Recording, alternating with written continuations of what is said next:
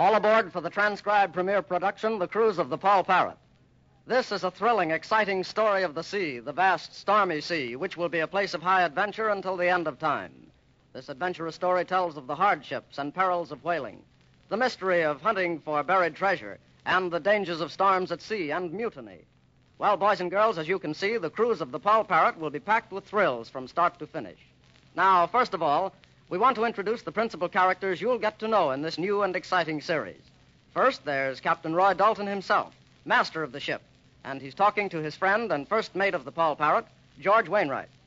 You can see for yourself that there's something afoot on this cruise.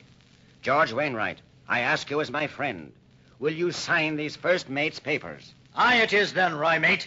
But if it weren't for you, Roy Dalton, I'd never sign. Now we'll find just what is behind it all. And here are the two characters that you boys and girls will like best of all, the little boy and girl in our story. And do they have exciting adventures aboard the Paul Parrot? It's Johnny Robbins and little Sue Grange.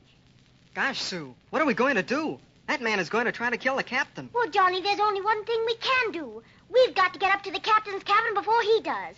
Come on, run. Doesn't that sound like excitement? And here is the mysterious Spaniard who causes all the trouble aboard the Paul Parrot. He's talking to Ezra Grange, the owner of the Paul Parrot, the other man of mystery on the cruise. Now, Senor Grange, be sensible. I know as much about this treasure as you do. Why not let us be partners instead of enemies? Listen to me, you blackguard. I won't be a partner with you in any kind of venture. One of us is suddenly going to disappear from this ship, and it isn't going to be me. Well, that sounds like more excitement. And last of all, here is old Dickon, the one-legged sailor, talking to his pet, the ship's mascot, after whom the ship has been named, Paul Parrot himself. I tell you, Paul, there's going to be more trouble on this cruise than the time I lost this peg leg of mine. Yes, sir, I just feels it in me bones. Ah! Sailor, beware! Sailor, take care! There's dirty work afoot! Ah! There you are. You've met our principal characters. Now let's start on our yarn. Our story opens in the spring of 1858, in the New England town of New Bedford, the great center of the whaling industry. Roy Dalton, a true seaman and as brave a man as ever sailed the deep, has just received his master's papers. He is walking on one of the streets leading to the New Bedford waterfront when he runs into an old acquaintance. Oh, it's a long cruise and a hard cruise and a cruise before the gate. Hold, I think that's... Ahoy, heave to, mate. Well, blow me down, Roy Dalton. Say, I thought you were at sea. I thought you signed as first mate on the Minabelle out of Boston. Avast, it's good to see you again, George. You're behind schedule a bit. The Minabelle laid up for repairs a month ago. Will you be sailing with her again? I will not, George. I've got my own future to look forward to. I've got my master's papers. What?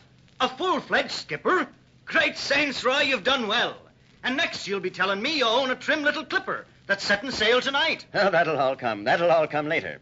Right now, but look, this'll tell you what ship I'm sailing on. See this one-legged sailor coming down the dock with a parrot on his shoulder? Yes, but what has that to do with... Hi there, Dickon. Aye, Captain Dalton. I'm just taking our bloomin' mascot for an errand, you might say. Greet the gentleman, Paul. Ah! Avast there! Stand by the way anchor, you lubbers! A fine breeze has sprung up! Ah! I'm afraid that ain't a very courteous manner of greeting a superior officer, sir. You know, I never could teach the swab any manners. Oh, that's all right, Dickon. He's a smart bird at that. Aye, sir. But, Roy, that parrot, that's the mascot of the ship Paul Parrot. Right you are, George. I'm signing on with Grange and Sons to man the Paul Parrot for them. Grange and Sons? You're a skipper on a whaler? Avast, man, you sound like that's a crime. What's wrong with being a skipper on a whaler? But you've been a clean sailor all your life. You've never had anything to do with whaling. You know what a dirty trade it is. Why, most of the men in the crew are drawn from the worst that can be dragged up and cheated or shanghaied into shipping on a whaler. No man in his right mind ever sailed on a whaling ship yet if he knew plainly what he was in for. I'll grant you it is hard work to man a whaler. Yet the whales must be caught to keep all New England busy with the selling of their oil. And I, as captain, am to have the choosing of my own crew. What difference do you find in that? I'll pick up no dock rats and scum of the waterfront. I'll pick real seamen, everyone a true man. On the salaries that whalers pay? Don't make me laugh, Roy. But I'm paying them a fair salary. I'm to give my men $200 in advance, and an equal share in the profits after the owners and the chief officers get theirs. $200 in advance? How much are you deducting from that for agents' fees and expenses?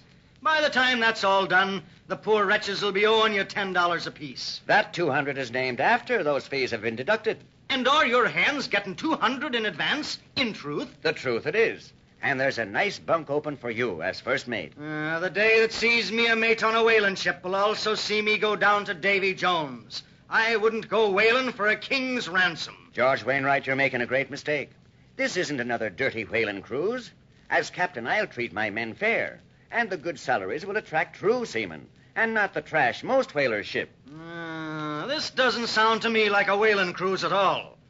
Yet this Grange outfit is an agency that goes in entirely for whale oil, I know. They're a mighty fine company, George.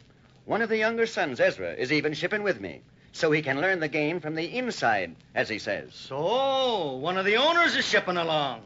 Mark my words, Roy. This is no ordinary cruise. And the ship is the Parrot, eh? The Parrot it is, and a mighty trim and seaworthy three-master she is. Aye, it's a very trim craft. Has she been all fitted for the voyage? She sails in 3 days. And, George, the mate's bunk is still empty. It can stay empty. But I doubt if whaling is all there is to this cruise.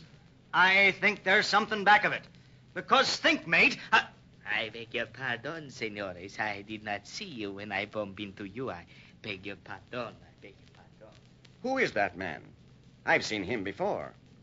And what made him run into me like that? Why, look, he's got a paper in his hand.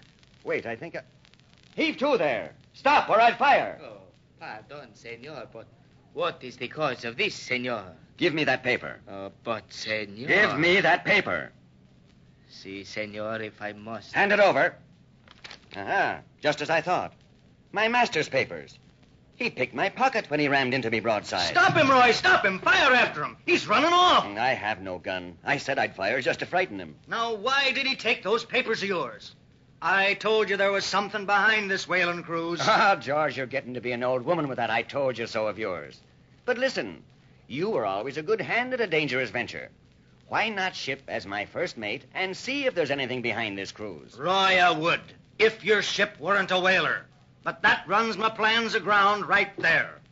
Oh, I say there, Captain Dalton. Well, blow me down. It's Mr. Ezra Grange. Good morning, sir. Captain, have you hired all the hands? Not quite, sir. There's a few to be put on. Well, you're doing your utmost to get the best now. Remember, spare no expense to get the best seamen and whalers you can. I think you'll be highly satisfied with the crew, sir. The ones I have signed on are able hands, all. Good, good. Well, Captain, the ship's just about fitted. We sail in 3 days sharp. Aye, Mr. Grange. Everything will be ready and shipshape. Very good, very good. My father will be pleased. So, that's the owner's son who's shipping on your voyage to see the inside of the game. Aye, mate. That's the man. Listen, I know the Granges, and they're all as close-fisted as any New England ship owner could be. This young'un is no exception. They're too anxious to spend money on this trip to make it look like an ordinary one. Mate, there's mystery in the wind. Ah, you were always one to have a weather eye for mystery when there wasn't any. But remember, that job of mate is still... What was that? Avast, someone shot at me. The bullet whizzed right by my ear. Where did young Ezra Grange go to? He's disappeared, just like the dark Spaniard who rammed me. Look, there's somebody lurking behind that whale oil cask over there. Hard to port. I think the lubber's going to shoot again. Did he get you, mate? Quick, duck behind these bloomin' casings. He just nicked my forearm, George. Nothing serious. Scarcely drew blood. And neither of us with a gun. Blow the luck. Let's creep around these cases. Maybe we can surprise him from behind. Aye, aye, matey. You lead. Softly, softly now. Come on, follow. I'm right on your heels. Now behind that stack of sails. Run for it. I don't think he saw us. Now to those whale oil casks. Come on, George. Made it. Now he's right around that one. Ah, you dirty rat. We've got you now. What'll I risk for that belaying pin? I'll teach him a thing or two. Stow that shooting, you swell. Oh! Avast, come here. Why, you stop or I'll throw this belaying pin. Missed him. He got away. Oh, blast it all. He's a strong monkey. It's the same Spanish-looking fellow that tried to steal my papers a while ago. Roy, you're not going to stay healthy if this sort of thing keeps up. We've got to get to the bottom of it. What you need is somebody to work with you. You can see for yourself there's something afoot in this cruise, George Wainwright. I ask you as my friend, will you sign these first mate's papers? Well, aye it is then, Roy, mate. But if it weren't for you, I'd never sign to be a mate on a smelly whaler. Yes, I know. If it weren't for me, you wouldn't do this. If it weren't for the mystery on this cruise, you mean. But hurry on and sign up, you blasted landlubber, before somebody shoots off an ear of mine.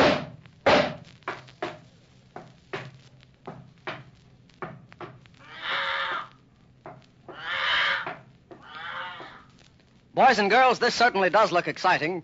A whaling cruise is always one of the most adventuresome and exciting things in the world anyway. And with unexpected shots coming any moment or attempted stealings of valuable papers by suspicious-looking men, it ought to be more than exciting.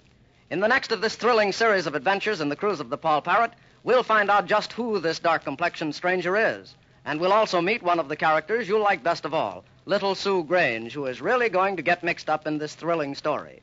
Be sure not to miss even one of these exciting adventures on the cruise of the Paul Parrot. Your Paul Parrot announcer is Dave Ward.